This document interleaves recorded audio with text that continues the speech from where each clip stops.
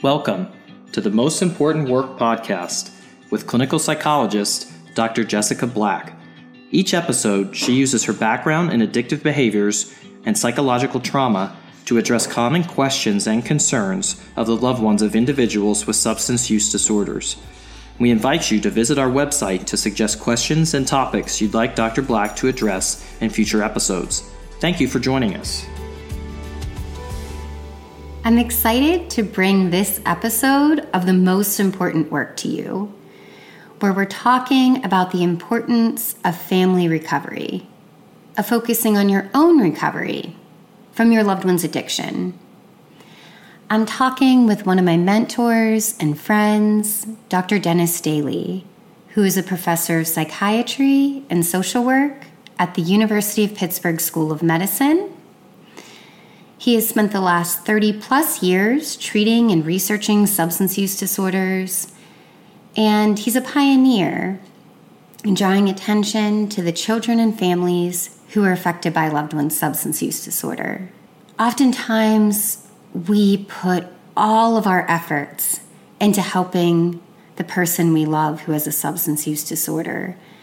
And while this is admirable, it leaves little or no room to focus on what you need. So many people are left feeling hurt, angry, guilty, and emotionally drained. In this interview, Dr. Daley talks about how he feels it's critical to allow yourself to focus on your own recovery from the pain of your loved one's current or past substance use disorder. And recovery doesn't mean that you will no longer struggle with the effects of addiction in your family. Rather, it means that the addiction won't weigh you down as much, that you can have more moments of peace and joy. Now, some things that really stood out in this interview with Dr. Daley is the common experience of loneliness that family members have, a feeling that they lose themselves in trying to address their loved one's addiction. Dr. Daley also talks about how taking care of yourself and addressing your own thoughts, feelings, and actions surrounding a loved one's addiction isn't selfish. Rather, it can help your family and leave you feeling more hopeful. Dr. Daley? Hi, Jessica. Thank you for the invitation. I'm delighted to be here with you. Thank you. So tell us about your general experience as an addiction professional. Well, I've been in the field of addiction medicine for about 40 years. So I have an extensive background in clinical services. That's actually working with people with addiction problems one-to-one or in group therapy or family treatment, working with families, working with people of all ages. I've worked in every type of program imaginable, from detoxification units to rehab programs to outpatient to psychiatric programs for dual disorders. So I have an extensive clinical background, and I actually still run treatment groups every month, so I stay connected, which is very important for me. That is. Because I love the work. Secondly, I've been involved in research for many years, participated in numerous studies when I was at Addiction Medicine Services at Western Psychiatric Hospital. And I think, very importantly, I've been involved in teaching clinicians for years and years, psychiatric residents, medical students, professionals from all disciplines. So I have a passion to disseminate information to people with problems, to families affected by these problems, and to professionals who take care of individuals affected by substance use disorders. That's wonderful. So you have not only the research, the clinical, and then you're disseminating the information that you know from research and your clinical experience, your personal experiences, to other clinicians, both medical and behavioral health folks and the community, families. How did you become interested in children and families who are affected by their loved one's addiction? I became interested for several reasons. One is I grew up in a family with severe alcohol problems. There's multiple generations on my father's side, so I've seen the damage that this can have firsthand on myself and siblings. I also worked in the field of mental health and realized that lots of people with mental health problems have been affected by parent or sibling or loved one who has an addiction. And then I've also discovered that many problems in our culture, many social problems are often caused or worsened by an addiction problem. I've seen this everywhere, and to be honest, at first I wanted nothing to do with the field of addiction. I actually stayed away from it because of my personal background, but I slowly got interested over a number of years. It's almost, if you're really paying attention to individuals who are struggling, which you do, it's unavoidable, right? You said it's everywhere. Individuals who are struggling with mental health problems, many of them were affected by substance use issues in their families, right? Or they're worsened by their own substance use issues. So it's correct, yeah. And, these are very common problems. You have about 10 to 15% of our population will have a problem with substances at some point. And some are much more serious than others. You also have people who just drink too much sometimes, heavy drinking or drug issues. So if you take 20 to 30 million people with problems and everyone affects 4 or 5 or 6 other ones, you have over 100 million people affected by these problems in our country. It's immense. In your years, you've been working in the substance use field for 30 plus years. How do you feel that the field's conceptualization of children and families, and then, of course, the services directed towards them, has changed throughout your career? Yeah, I think I'm very concerned that I think the field is paying lip service to the impact on families and members, including children, but not doing enough. You have too many programs, too many addiction programs that offer no services at all for families or children, nothing for children, very few services for children. And if you look at the last half dozen years, with the extreme emphasis on the opiate epidemic, which has been good because we've reached more people as a result, medical professionals, but the focus has primarily been on the drug or the person with the addiction, and very little focus on families, and hardly anything on children. And I think that's wrong. I think that's a major mistake. I agree. And you talked about how many individuals, adults, that you've seen with mental health problems that, at least in part, were influenced because of their childhood, and because their childhood they had substance use issues in their families. And by ignoring it, we're creating more problems. Oh, absolutely. And here's one example. So there's research that shows that if you're a child of a parent with a substance use disorder, you're at risk for having a problem as well. You're at risk for depression. You're at risk for anxiety disorder, for other disorders, academic problems, medical problems. So that doesn't mean you'll get these problems. It means you are at increased risk. You need to pay attention to that because sometimes these problems are hidden. You can have kids that function very well. They do extremely well in school and sports, but internally on the inside they're suffering, and we're not paying attention to this. And at some point, that suffering is going to surface. And oftentimes it surfaces in, like you said, a mental health issue like depression or anxiety, or they do things to help them cope with that depression and anxiety, and eventually they start using. When we talk about family recovery, in this episode, we're talking about how family members can focus on their own recovery from their loved one's addiction. What does it mean to recover from your loved one's addiction? Well, when you think about families and substance use disorders or addiction, you can think about it in several ways. One is, what do we do to help our loved one who has a problem? To engage them in treatment, to support their recovery. And families do a lot of that. They do their best. And often they spend most of their time and most of their energy helping their loved one. By family recovery, it means taking a look within, and what do I do to help myself? So if I cover up for my wife's cocaine problem or alcohol problem, it affects me at work, it affects my behaviors, it makes me feel, it contributes to my depression, what do I do to help myself? So part of it is learning to take care of myself, still help support the person with the problem as much as I can, to take care of myself or other family members as well. So for example, if I'm a spouse and our children have been affected, which they probably are, what do I do to help support my children as well? Because they internalize some of the effects of parents' addiction. I feel like there's so much in what you just said, right? It's not that you don't want to try your best to help the person who's struggling with an addiction, but you are inevitably going to be affected. right? And you have to focus on yourself. You cannot help the other person if you yourself are not healthy. It's going to affect your mood. It's going to affect your functioning at work, at home, and all the different roles that you have in your life. And we, as much as we want, right, we can't control another person. So you can try the best to help your loved one, but you can't control whether or not they're going to cut back on their use or stop using. And you also mentioned if there are children in the home, they are going to be affected.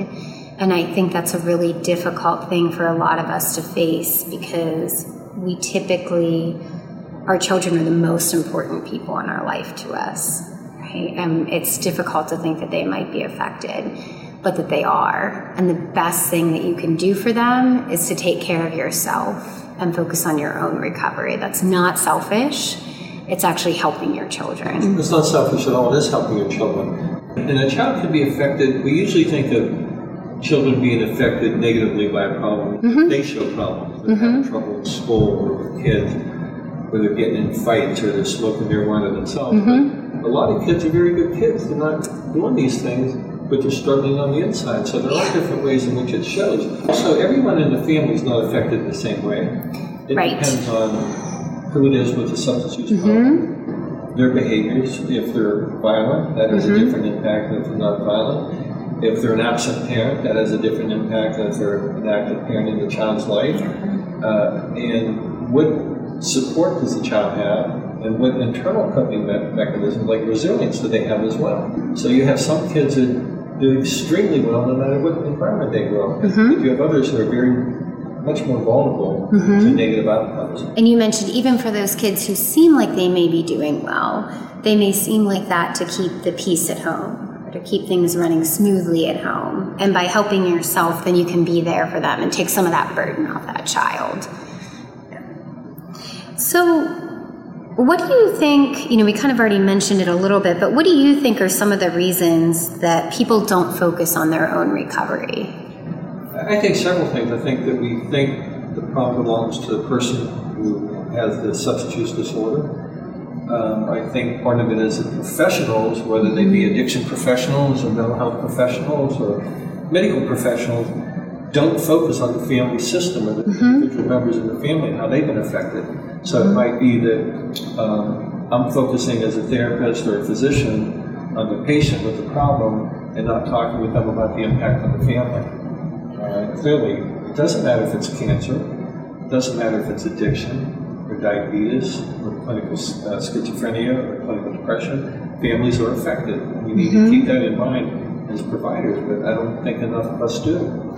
That's such a great point. I think that, so say your loved one is receiving help, right, for their substance use issues, even then, the families and children are often neglected.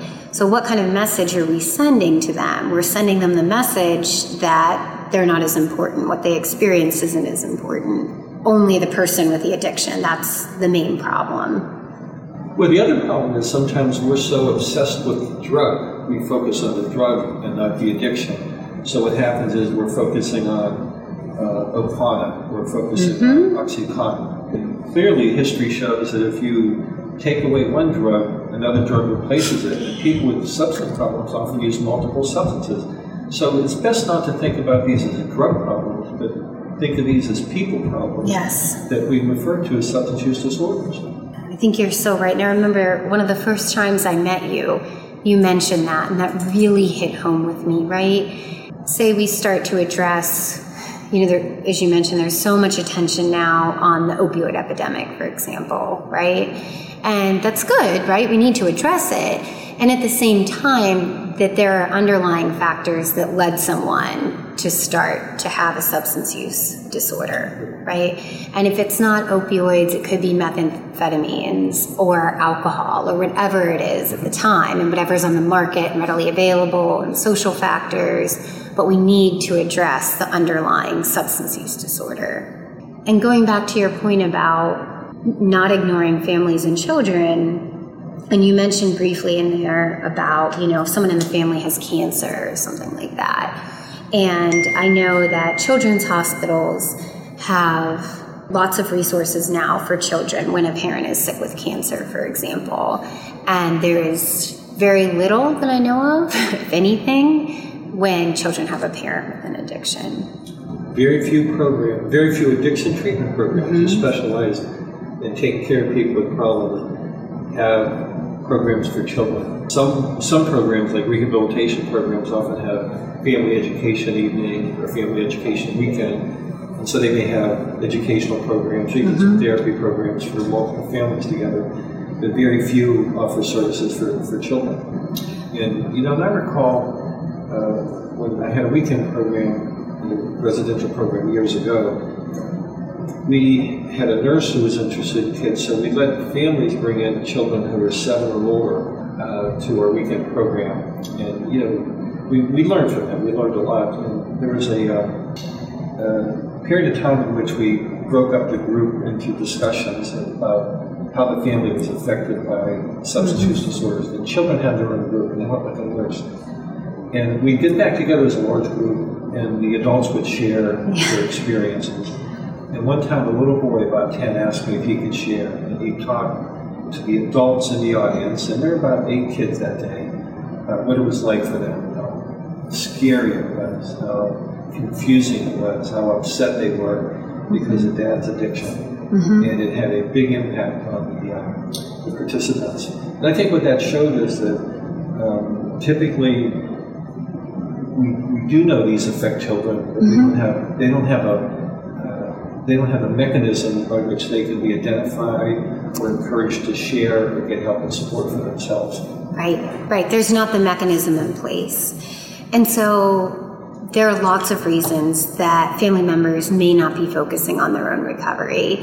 One is there's not the mechanism in place, right?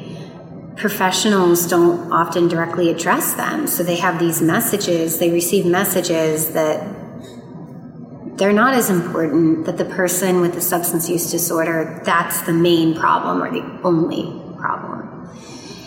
And also, they may think that it's selfish to focus on their own recovery, that they need to be focusing on this person with the substance use disorders, when you said it's not selfish at all to focus on your own recovery, and that can only help other people in the family and other loved ones. Well, if you look at compassion, it's easier to be compassionate towards other people than yourself, self-compassion. I think that's relevant to families in recovery, that I'm going to focus on you. And we get lost in the other person. We do it with good intention because we love you, we want to care for you, we want to help you. And I've seen people do as much as possible to help a loved one. And often it helps, but not always. There are many cases in which no matter what you do, it may not affect the other person. And that's a hard reality to face because we think that I haven't done enough. I should have done this.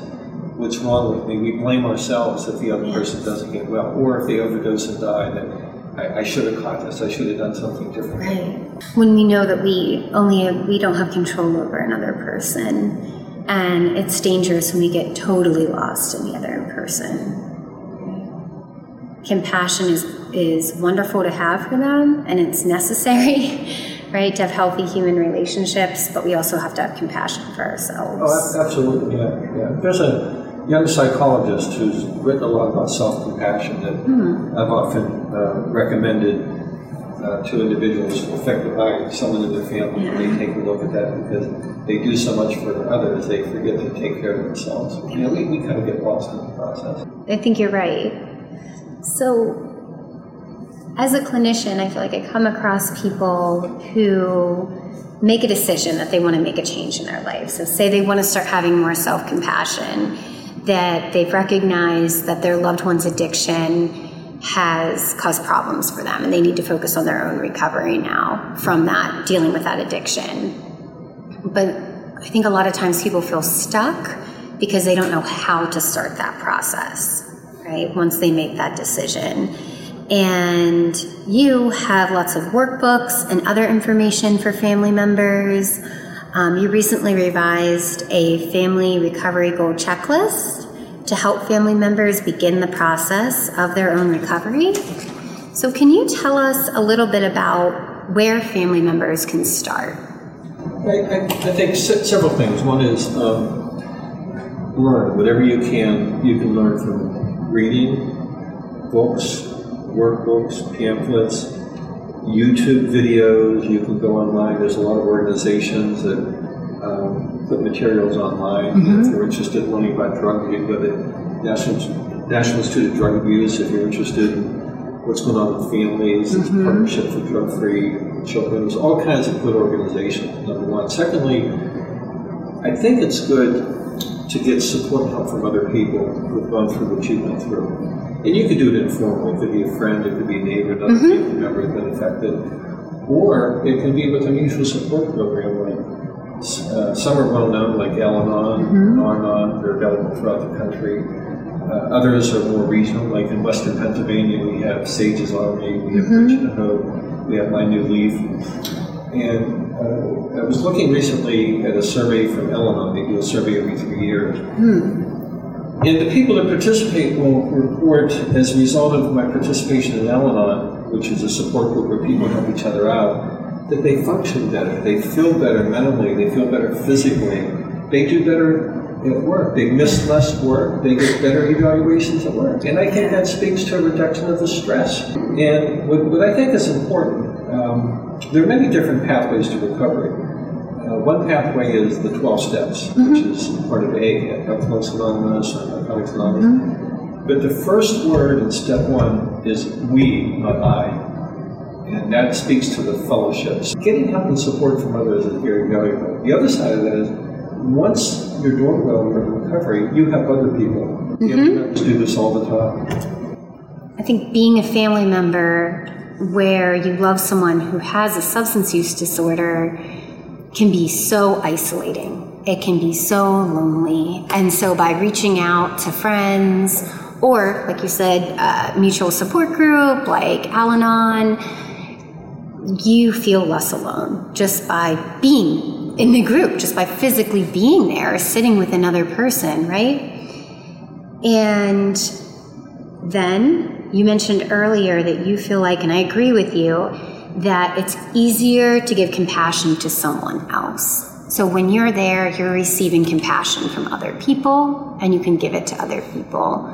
And then once you achieve your own recovery from your loved one's addiction, you are able to give that gift to someone else. And that makes you feel good and keeps you going. Yeah, absolutely. Yeah. Because if you work with people who've been through what you've been through, they know what it's like to feel guilty that you haven't done enough or you've done things wrong, or you feel shameful that something defective about me, or to feel very angry and furious. I'm so angry, I could do whatever. Right. They understand that. And they're not going to judge you. Or if you are so despondent, like one guy talked about telling his son, I want you to put your social security number on your, get tattooed so when you die, we can recognize you.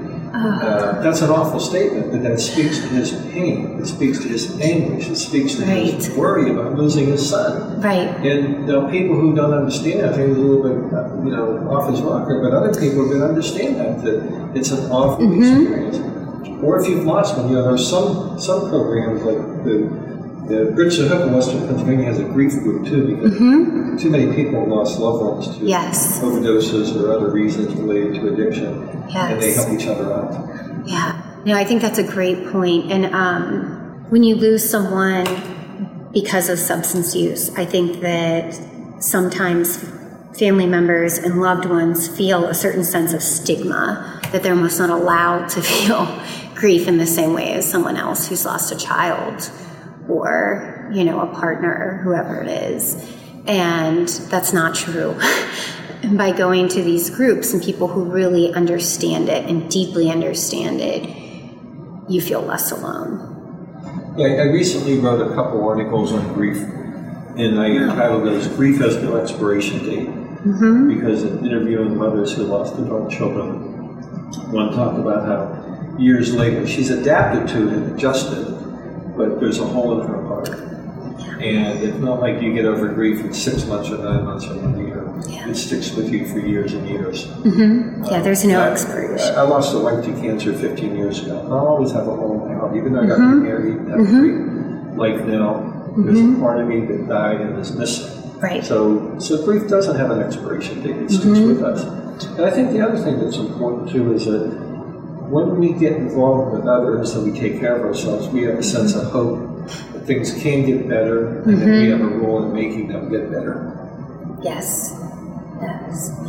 And I think that's a great place to sort of wrap up our interview, that things can get better. And by focusing on our own recovery, that's when we start to get a sense of that. Is there anything else that you wanted to leave listeners with? Yeah, I would just say that never give up, be persistent, that change comes slowly sometimes, other times more quickly, and we're looking for progress, not perfection. And we don't have to do it alone. I mean, that's one thing I've learned in my personal life, and I've seen in my professional life. If we don't do it alone, we just do a whole lot better. And there are a lot of people out there willing to help and support us. Friends, family, professionals, other people in recovery.